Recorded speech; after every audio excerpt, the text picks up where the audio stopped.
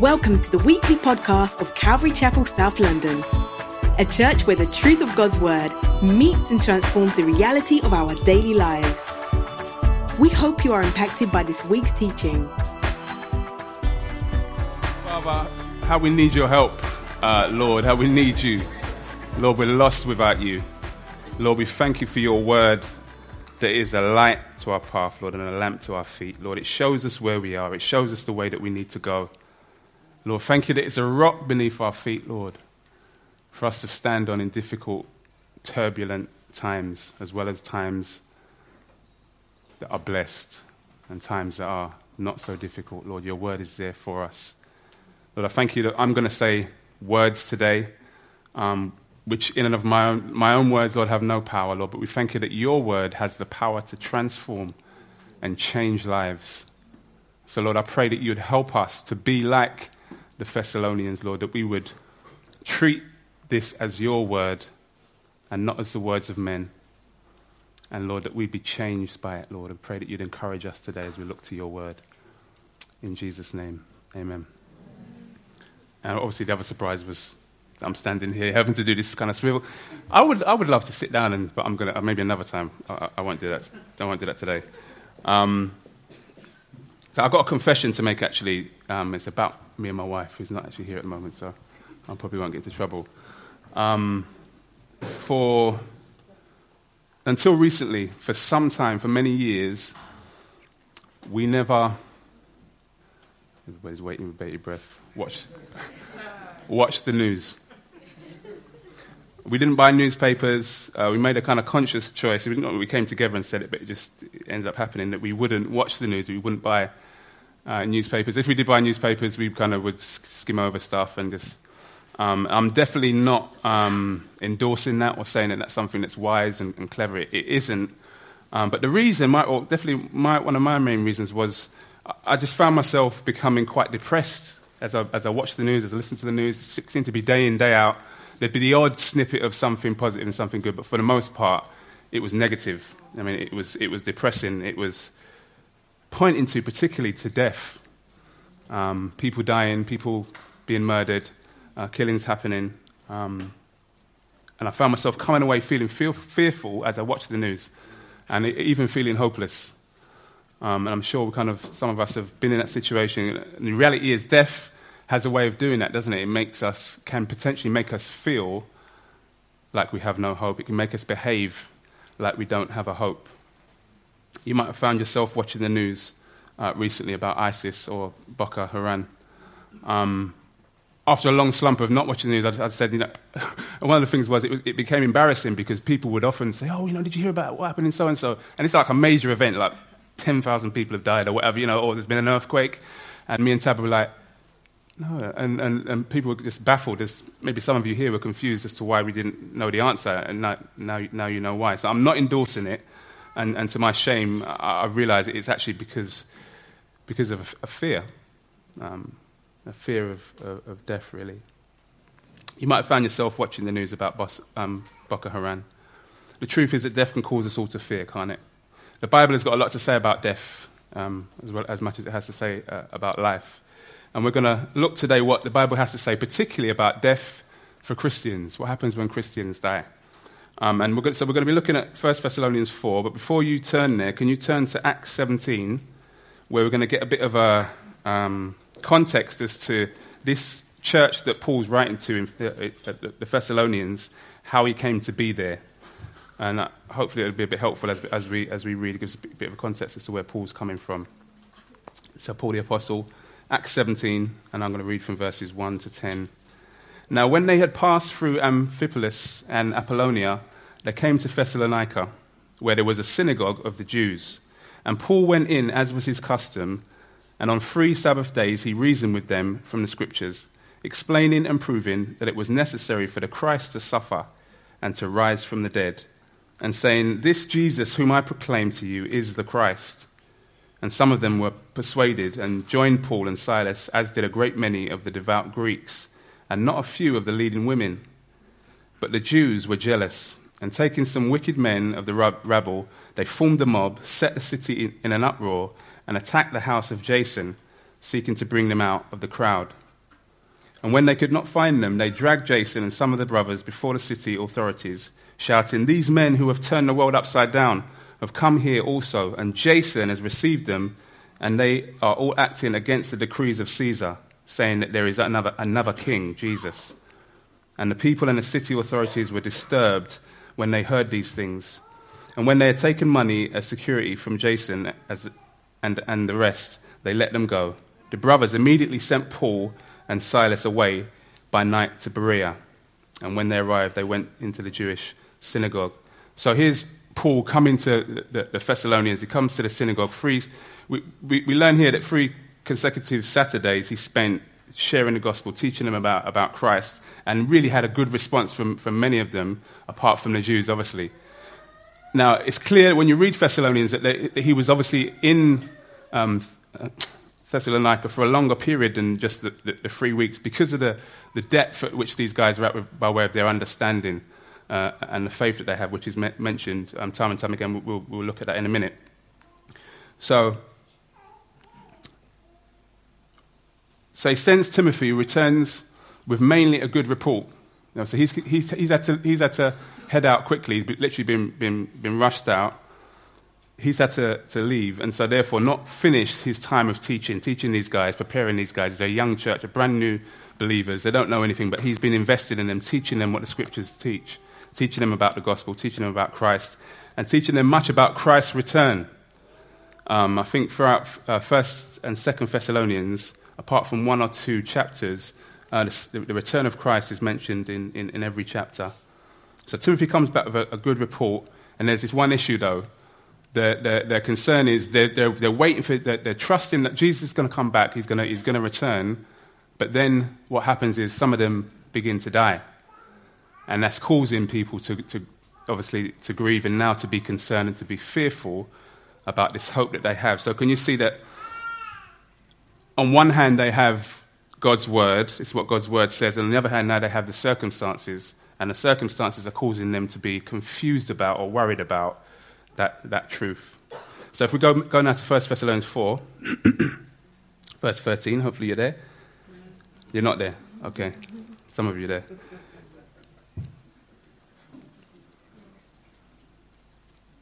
Is Linda there? As long as Linda's there, that's all that matters. Okay. Verse 13 says, "But we do not want you to be uninformed, brothers, about those who are asleep, that you may not grieve as others do who have no hope." Now notice the obvious things here. He's clearly talking to believers. Can you see that? He addresses them as brothers. He's talking to Christians, those who have faith. And we know they have faith. In chapter 1 of 1 Thessalonians, verse 3, Paul talks about, and he commends them for their steadfastness of hope in our Lord Jesus Christ. So they had a faith that was steadfast. They trusted in Jesus. And in 1, 9 to 10, Paul says that they turned from idols. What is an idol? An idol is anything that you put in the place of God, isn't it? And back in biblical times, idols were very, very literal. They had little statues of different, a multiplicity of different gods. And so these guys have actually turned from that. They've turned from the worship of idols to the living God. There's evidence of a real, genuine faith here. And it says that they're waiting for his son from heaven, once again pointing to the fact that they were waiting for Christ's return. They turned from idols to God. There'd been transformation. Many of us here today have had that experience, haven't we? I mean, may have not been little statues, but maybe we worship money or career or fame or ourselves or relationships.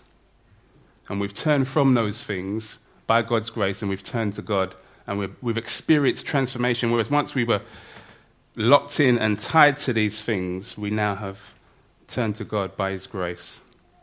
We've gone from hopelessness to hope as believers, and that's what happened for these guys here. In verse 13 of chapter 2, it said that they received the word as God's word, as I mentioned earlier. I wonder, do we receive God's word as his word? Do we read the Bible and we say that this is actually God's word? It makes all the difference, doesn't it? Or when we hear somebody preaching, somebody sharing from God's word, are we coming expecting to hear from God? It makes all the difference, because if you come expecting to hear from me today, you'll go in one ear and out of the other. You're going to be making a lot of judgments about who does this guy think he is, what does he know, He couldn't even get here on time this morning. Who is this guy that I should take note of him? But if you're able to pick through what I'm saying and listen to what God's word is saying, that's going to affect how you respond, surely. So they received the word as God's word. They listened to Paul and these guys and said, we believe this is God's word. Paul draws a stark contrast also, if you notice, between brothers and others. Can you see that? Yeah? Don't want you to be uninformed brothers, in order that you would not grieve as others do. He's drawing a contrast and a distinction. Ephesians 2:12 describes the state that every single one of us here were at one time in. Some of us are still in, and some of us are no longer in. Ephesians 2:12 says, "Remember that you were at that time separated from Christ, alienated from the commonwealth of Israel and strangers to the covenants of promise, having no hope and without God in the world." Stark. The contrast really is always stark. It's those who are in Christ with hope, those who are outside of Christ without hope.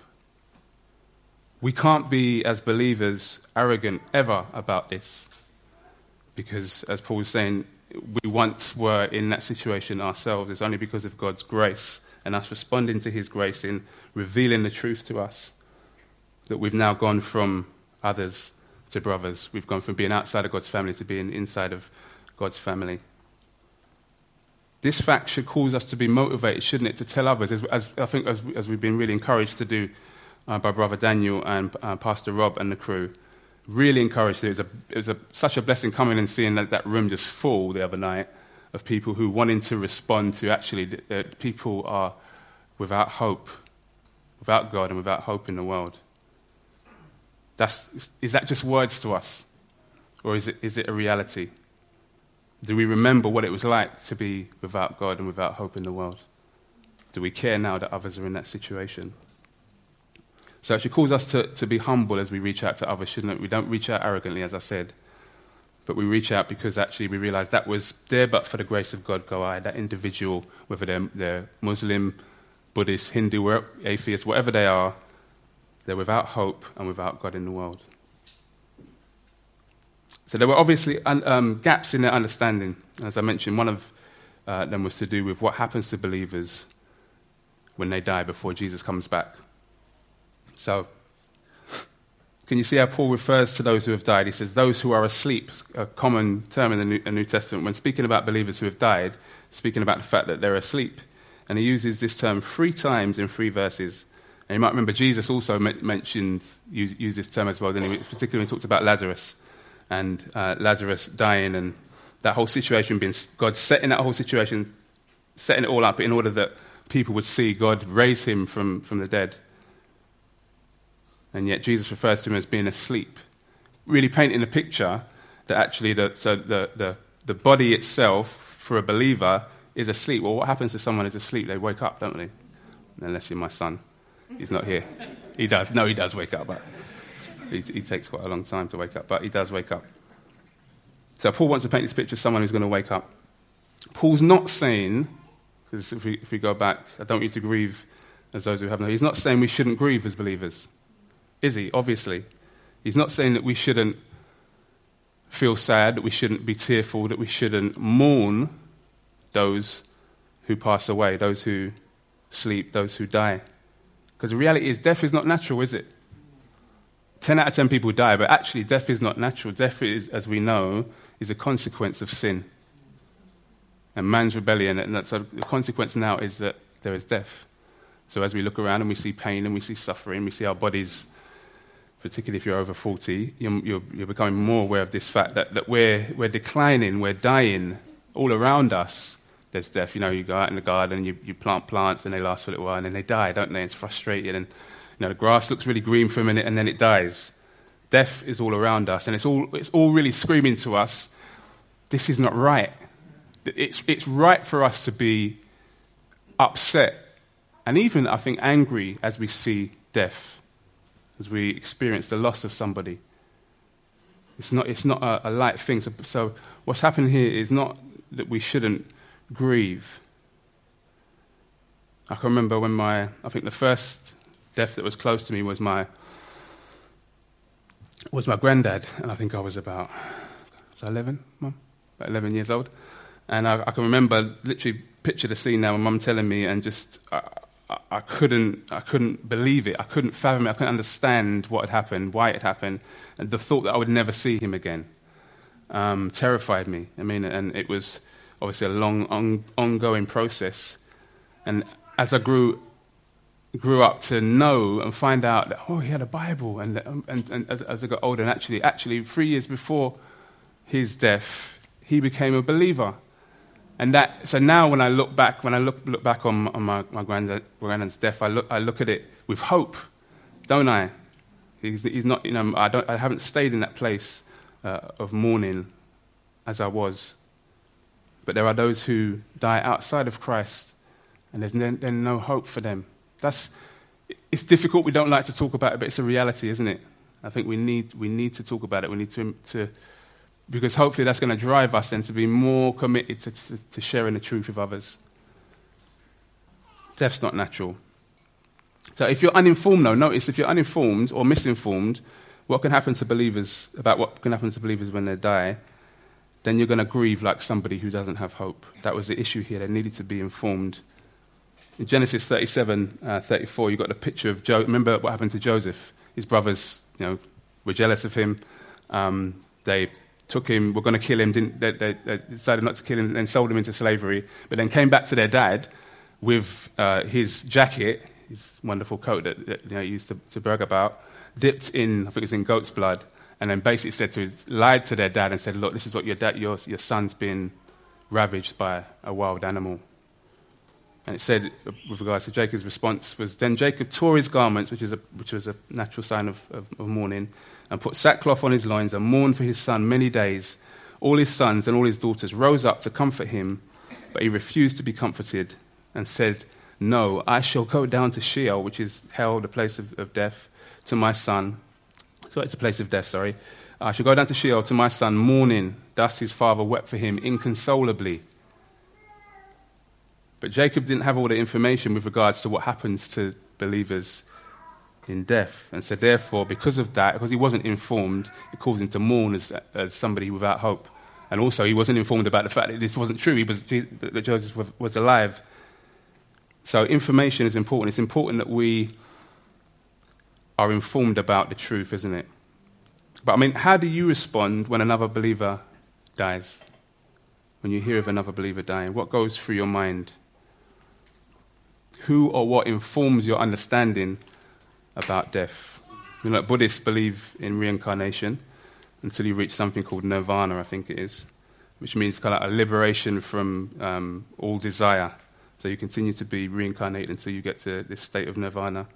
Judaism believe in an afterlife. I think they call it the world to come. But they also believe in temporary, not eternal punishment after death. Islam believes in soul sleep until Allah brings judgment. And so that's that sleep, as I mentioned before, it mentions in that verse, it's a sleep of the body. It's not a sleeping of the soul. It's a sleeping of the body.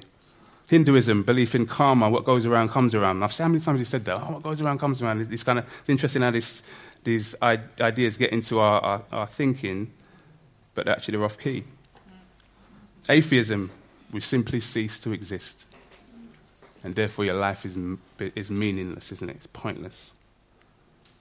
Many different ideas out there, but we need to allow God's word to inform us, don't we, about death and the death of believers. If you've got a pen, please use it now. I'm going to give you a few scriptures that you can go away and encourage yourself with regards to death. So if you just read 1 Corinthians 15, John 3:16, which most of you, if not all of you, will know. John 5:25. John 11:25. Luke 23:43. Slow down, sorry. Luke 23:43. 23:43. Revelation 1:8. Revelation, that sounds like bingo, isn't it? Revelation 21 to 15. I'm just going through every verse in the Bible, basically. Acts 24:15. But there's so many of them. This is what's encouraging. There's so much in here about death and what happens to believers, what happens to those who die. Philippians 3:20 to 21. Did I say that one? And Romans 6:23. That's just a few of the... It's too fast, sorry. Philippians 3:20 to 21. And Romans 6:23. So man flu kicking in now. Whew. So if we want to avoid being like people without hope, then we need to know what God has said, don't we? That's important that we actually... And we say this stuff all the time, innit? We need to read the Bible, we need to study. But do we actually go and do it in difficult times? Do we reach out for God's word, or we're reminded of Scripture that, okay, this is how I'm feeling, this is what the situation says, but actually what does God's word say? It's going to help us, isn't it, not to behave and not to think like those who don't have a hope. So now in verse 14, Paul gives the very reason for the hope. He says, back in our text, 1 Thessalonians 4:14, for since we believe that Jesus died and rose again, even so through Jesus God will bring with him those who have fallen asleep. Paul here, he lays out the foundation for the Thessalonians of their hope. What is that foundation? What's that you got this hope. What's it founded on? Well, it's founded on the death and resurrection of Christ. For the Thessalonians and for every single believer. The factual event of Christ's death and resurrection. Do you believe it? Do you believe it? Do you believe that Jesus actually died and he actually rose again? Is there evidence that you believe it in your life? Would others be able to look on and say, I can see that that's somebody who believes in that, because therefore they're living now in light of that truth? That's challenging for me. Are you living like someone without hope? 1 Corinthians 15, humongous text. And I'm going to read from 12 to 26 with regards to this issue of Christ's death and resurrection. 1 Corinthians 15, 12 to 26. Now, if Christ is proclaimed as raised from the dead... the situation here was that there were some believers who were saying, okay, yeah, we believe in the death and resurrection of Christ, but we don't believe that believers are going to be resurrected. Jesus died, resurrected, that's cool, but believers, no, it's not going to happen. Now, if Christ is proclaimed as raised from the dead, how can some of you say that there is no resurrection of the dead? But if there is no resurrection of the dead, then not even Christ has been raised. And if Christ has not been raised, then our preaching is in vain. And your faith, believer, here today, is in vain. We are even found to be misrepresenting God, because we testified about God that he raised Christ, whom he did not raise, if it is true that the dead are not raised. For if the dead are not raised, not even Christ has been raised. What? For if the dead are not raised, not even Christ has been raised. And if Christ has not been raised, your faith is futile, and you are still in your sins. Then those also who have fallen asleep in Christ have perished. If in Christ we have hope in this life only, we are of all people most to be pitied. The world looks on and pities the church because they think that that's true. But in fact, Christ has been raised from the dead, the first fruits of those who have fallen asleep. For as by a man, Adam, came death, by a man, Jesus, has come also the resurrection of the dead. For as in Adam all die, so also in Christ shall all be made alive. But each in his own order. Christ, the first fruits, then at his coming, those who belong to Christ.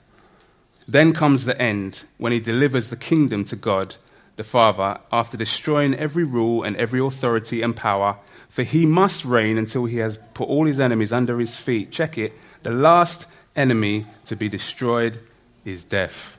Because that's the big enemy, isn't it, for all of us? 10 out of 10. This, if we can lay hold of this is huge. This is Can you see the connection between Christ's death and resurrection and our death and resurrection? It's clearly saying that basically, if Jesus didn't die and resurrect, which we know he did, then believers don't. If Jesus did die and resurrect, which we know is an absolute fact, he did, therefore, it's a given that all believers will die and will rise again to new life. It's a given. I pray the Lord would help us to really, it's so hard to explain it. You know when you're reading the word and you get kind of a light bulb moment, but then you try and explain it to someone, it never kind of comes across as good as it is. So all I can do is encourage you, please read that and read it over and over again and allow the Lord to help you to see that, because it's going to bring confidence in the fact that, well, how do I know that I'm going to be raised again? Well, because Jesus died and he rose again. Why did he die and rise again? He died to pay the price for the penalty of sin for all those who put their faith and trust in him. Well, why did he rise again? Because if he didn't rise again, we'd be worshipping a dead Saviour. We'd be literally wasting our time. Every single believer across this land today who's meeting is wasting their time if Jesus didn't die and resurrect. So key is this to our faith. This is the bedrock of our faith. And if we'll allow it to, it can give us great encouragement. And the beautiful thing is, today, if you're not in Christ, this can be true for you. Today, the Lord says, come, all you who are weary, and I'll give you rest. He's not stopping you from coming. So the distinction is not that believers over here, yeah, we're over here, we're cool, and you're over there, you have no hope.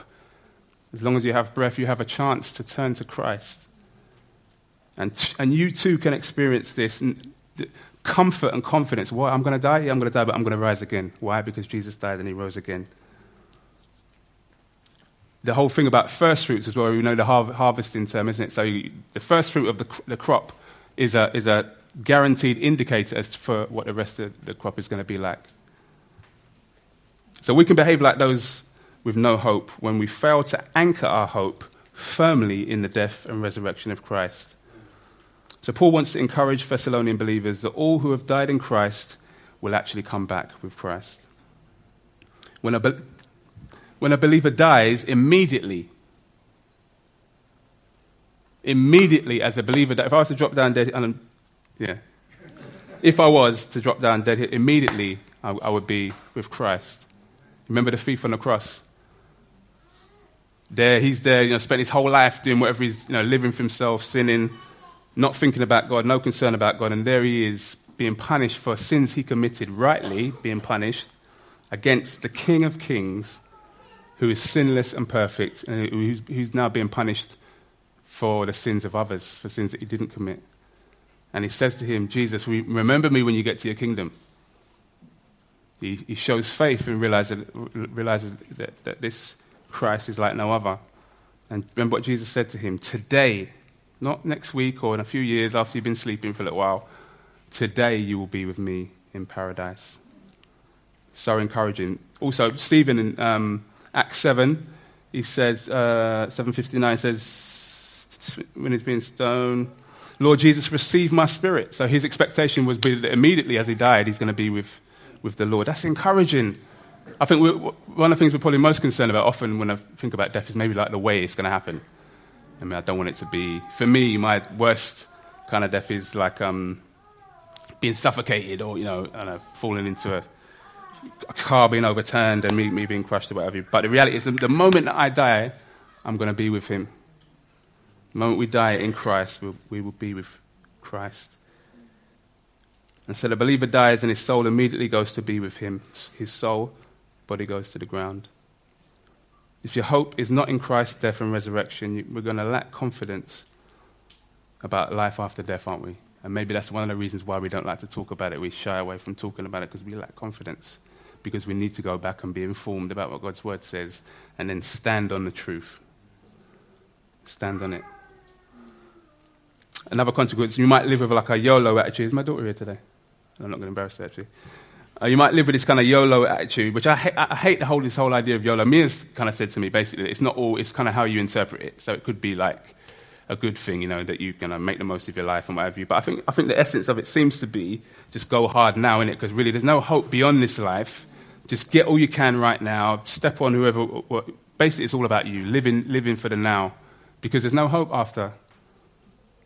If we don't understand about Christ's death and resurrection, this potentially could be our attitude, couldn't it, even as believers? We kind of like really focused on what's going on in life now, living for the now. Also, you won't boldly tell others about the hope that's in the gospel. You're not going to, because you're not really convinced of it yourself, maybe.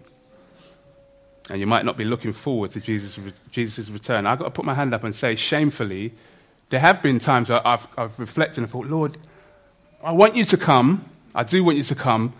Just not now. You know what I mean? Just not now, because I've got things to do. I want to see my children grow up. I'd like to have some kind of legacy or whatever it is. I do want you to come, but just kind of hold it off.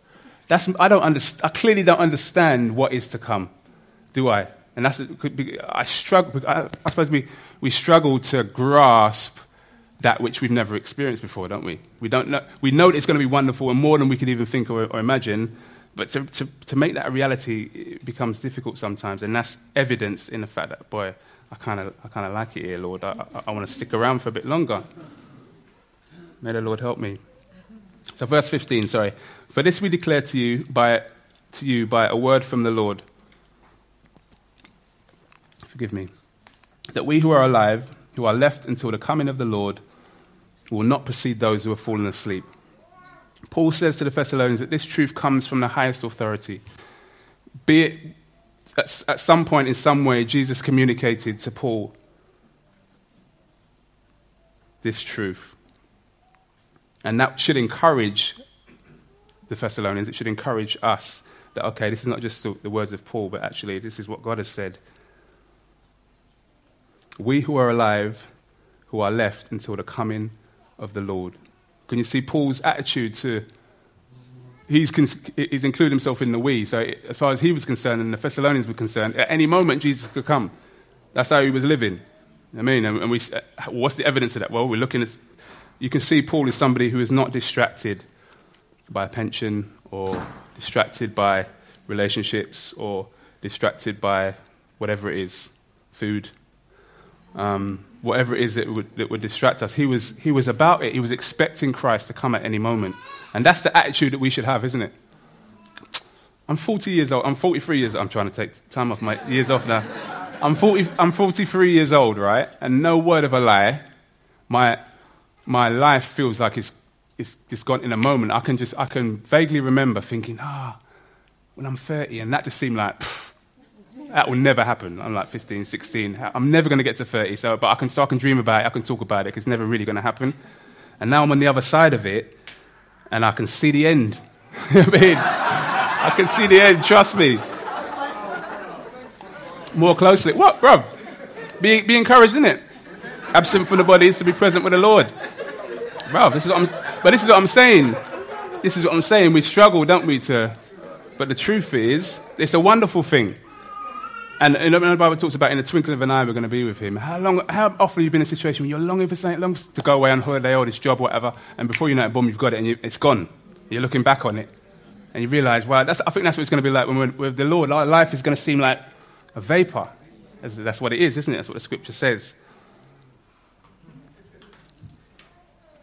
So he reassures the Thessalonians that far from the dead in Christ being left behind, they're actually going to be resurrected first. Can you see that? So that was their concern, wasn't it? That was their worry. That, boy, okay, Jesus, we know you're coming back, but my brother, my sister has died.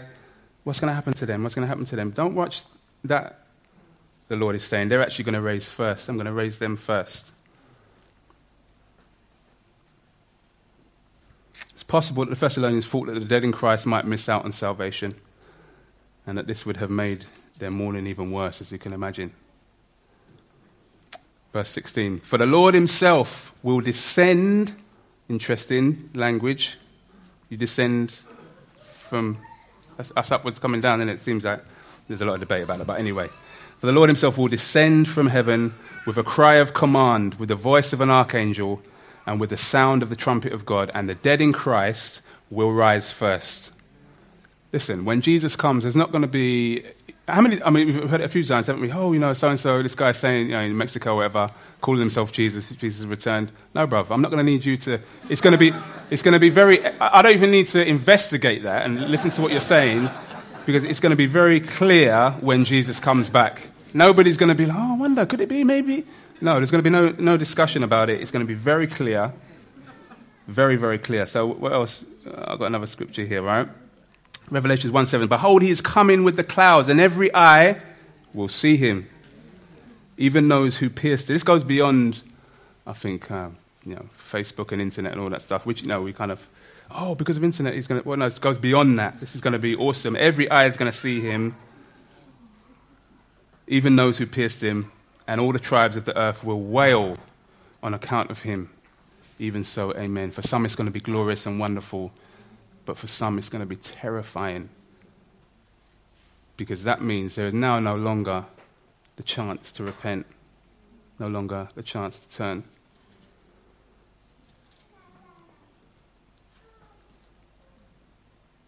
It's going to be a spectacular event. So notice the language is one of a king, a conquering king coming, shouting like, let's do this. And his angel is going to be obviously more powerful than that, and it's going to be more impressive than that, obviously. But this is the picture. It's not gentle Jesus, meek and mild. That was his first coming. This is the second coming now, where he's coming as a conquering king. The king really that the Jews wanted in the first place. And he's coming to deal up. Wonderful for those who are in Christ. Absolutely terrifying beyond belief for those who are not. Matthew 24:26-27 says, so if they say to you, look, he's in the wilderness, do not go out there. They say, look, he's in the inner rooms, do not believe it. For as the lightning comes from the east and shines from the west, so also will be the coming of man. Everyone's going to know about it. It's not going to be some hidden thing. Matthew 24:30-31 says, then will appear in heaven the sign of the Son of Man, another reference to Jesus, the God-man. And then all the tribes of the earth will mourn, and they will see the Son of Man coming with the clouds of heaven with power and great glory. And he will send out his angels with a loud trumpet call, and they will gather his elect from the four winds, from one end of heaven to the other. And this trumpet sounds similar to the trumpets back in Exodus 19, where God's presence descended on the Mount Sinai, and people were terrified. So even for us, it's going to be exciting, but it's also going to be an element of, boy, never seen nothing like this. Never seen nothing like this. Verse 17, then we who are alive, so some believers are going to have I don't know if it's a privilege or not, but it's going to be wonderful either way, isn't it? Some believers are going to be alive when Jesus comes. And interesting again, he says, then we who are alive, as I say, that's his thinking, who are left, will be caught up together with them, with who? Those who have died in Christ. And so we're going to meet them again. If we've lost those who have put their faith and trust in Christ, I'm going to meet my granddad in the air.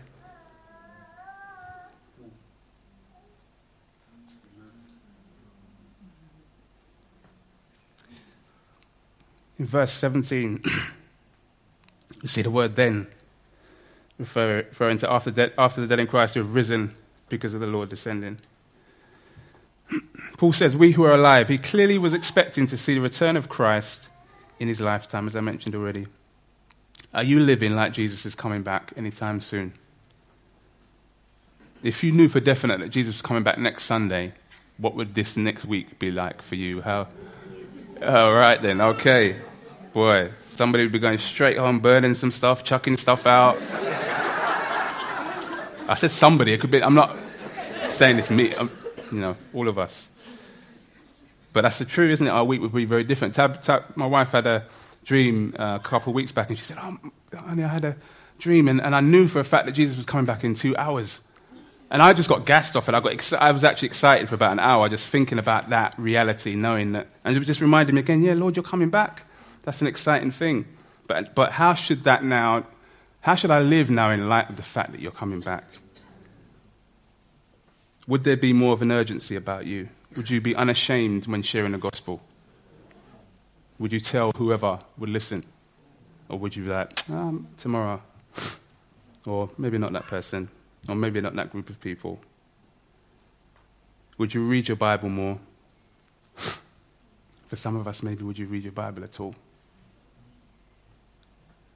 Would you pray more? Would you treat every conversation like it could be your last?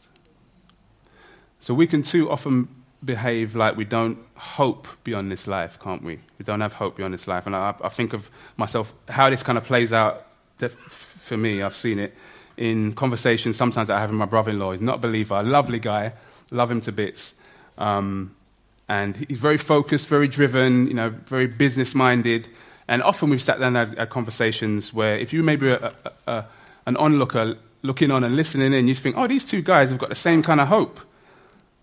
It's very much about kind of money and building a kingdom for themselves, maybe, or having even good things like having enough pension in order that you'd be able to support your kids or what have you. And it just reveals, I think, to me, what sometimes can go on in my heart is that where is my hope?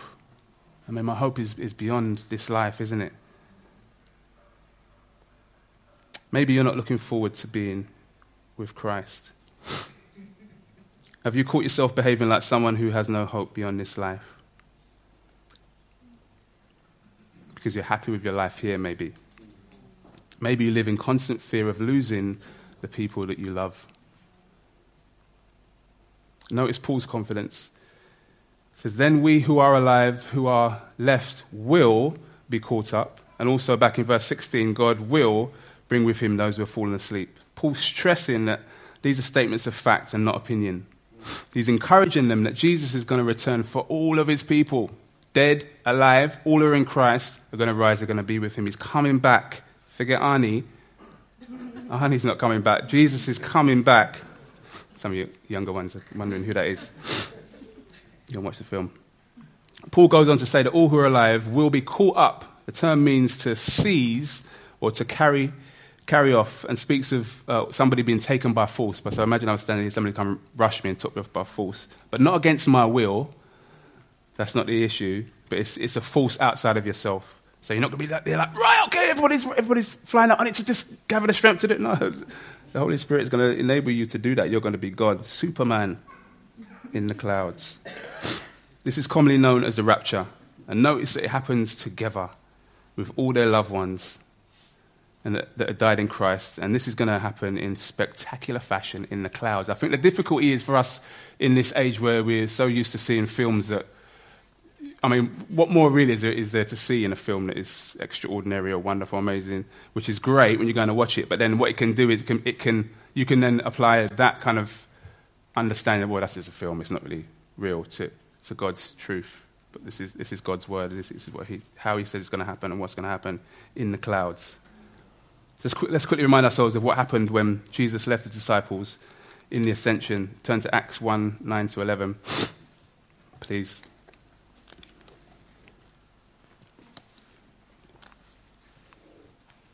And when he had said these things, as they were looking on, he was lifted up, that's Jesus, and a cloud took him out of their sight. And while they were gazing into heaven as he went, obviously, behold, two men stood by them in white robes and said, Men of Galilee, why do you stand looking into heaven? This Jesus, who was taken up from you into heaven, will come in the same way as you saw him go into heaven. That's what Paul's alluding to here, isn't it, back in our text. So what's the purpose of this awesome event, this amazing event? Everything that the Thessalonians and that Paul was hoping for is encapsulated, is pointing to this point, is that they would be with Christ. That they would be with those who have died in Christ, and that they would be with Christ. And so also we will always be with the Lord. There's going to be no more separation, no more waiting to see him face to face. There can be no higher desire than that, can there, to know Christ and to be with him. Isn't that our longing, that we just want to be with him? Thankfully, he's with us by his Spirit, but we want to, what's it going to be like to see him with our eyes and to know that we're always, forever, going to be with him. Forever going to be able to go and speak to him and say, Lord, rats, what was that all about? I mean, spiders, what was that all about? Hopefully we'll have more interesting conversations than that, but we've got eternity, innit? We've got eternity. So Paul's speaking as a pastor, and if you read Thessalonians, you really see that Paul's heart towards them is one of a father. I mean, he loves them. He wants to encourage them. This is how we can overcome. What were the Thessalonians to do now that they had been encouraged? by Paul to hope in Christ and his resurrection. Verse 18 says, therefore, encourage one another with these words. They were to encourage each other. Us as believers, we need to encourage one another, don't we, with the truth. I think it was about a week ago, 2 weeks ago, I was just woke up in the middle of the night, gripped. When I tell you I was gripped with fear. I don't know if you've ever had that experience where not just, I'm feeling a bit scared, but I was actually gripped like somebody was gripping me. I was terrified and my mind was racing. All I could see was this thing that I was afraid of in front of me, this thing that potentially could happen. Next morning now, I'm thinking about, even to the point of tears, I was like, focused on this thing, and then I got a text through from Sister, who is she? Alvin. Sister Alvin, who I know regularly is up early praying, and she said that, her and her husband Kane had been praying, sent me this text, and it was just, literally was a word in season, exactly what I needed at that time, and literally God's word gave me strength, and it helped me to overcome this fear. I was encouraged, and hopefully many of us here have been encouraged by one another, and we need to continue to do that and do that all the more, particularly with this issue. So we need to be informed with what is the truth, and we need to stand on the truth of Christ's death and resurrection, and then we need to encourage one another. Not just hear it, but actually do it. Is that something that you regularly do, or are you somebody who kind of likes to complain or maybe discourage others? Or you're so focused on what's going on for you, you're not really thinking about what does this other person need. This is how we can overcome by behaving like people. This is how we can overcome behaving like people who don't have hope after death, by encouraging each other with the truth about Christ's return and his resurrection. This really is the point of all that we've looked at with regards to comfort and encouraging. The dead are going to be resurrected and take part in the Lord's coming. That's encouraging. When Jesus comes, and all who are alive are going to be reunited with him, and they're going to spend eternity with him. So the reality is we're not to be paralyzed with fear, which is so often what can happen, isn't it? When we see or hear of other believers dying, or even when we maybe face death ourselves. We're to face death not with fear, but with courage. And we can only do this if we're truly hoping in the one who faced death and defeated death for us and removed its sting, as the scripture tells us. Jesus promises to be with all who trust in him. He's alive. He's the rock that we stand on. He is alive, and he is coming back. Let's pray that the Lord would help us to love one another in practical ways.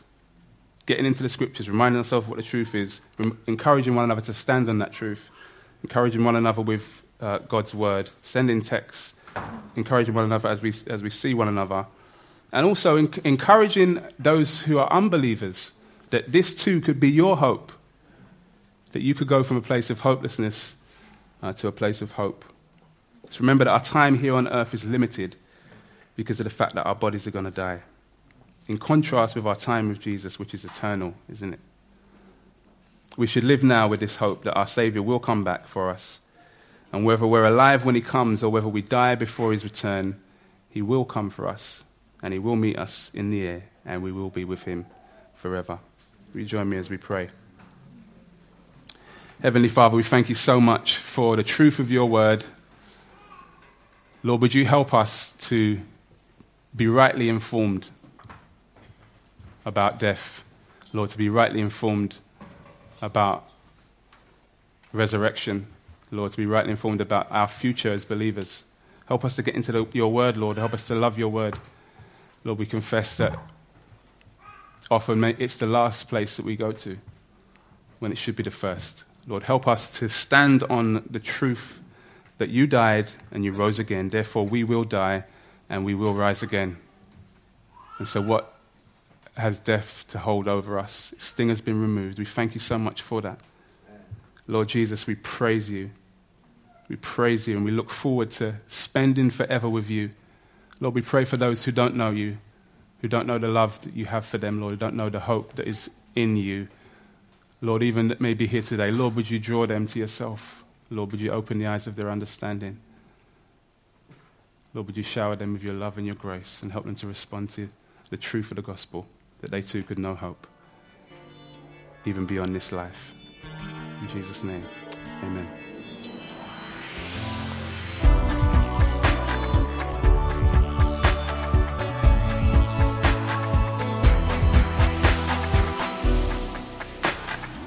To find out more about us, visit our website at calvarychapelsouthlondon.org or find us on Facebook and Twitter at CC South London. Join us next time for more of God's truth to transform your reality.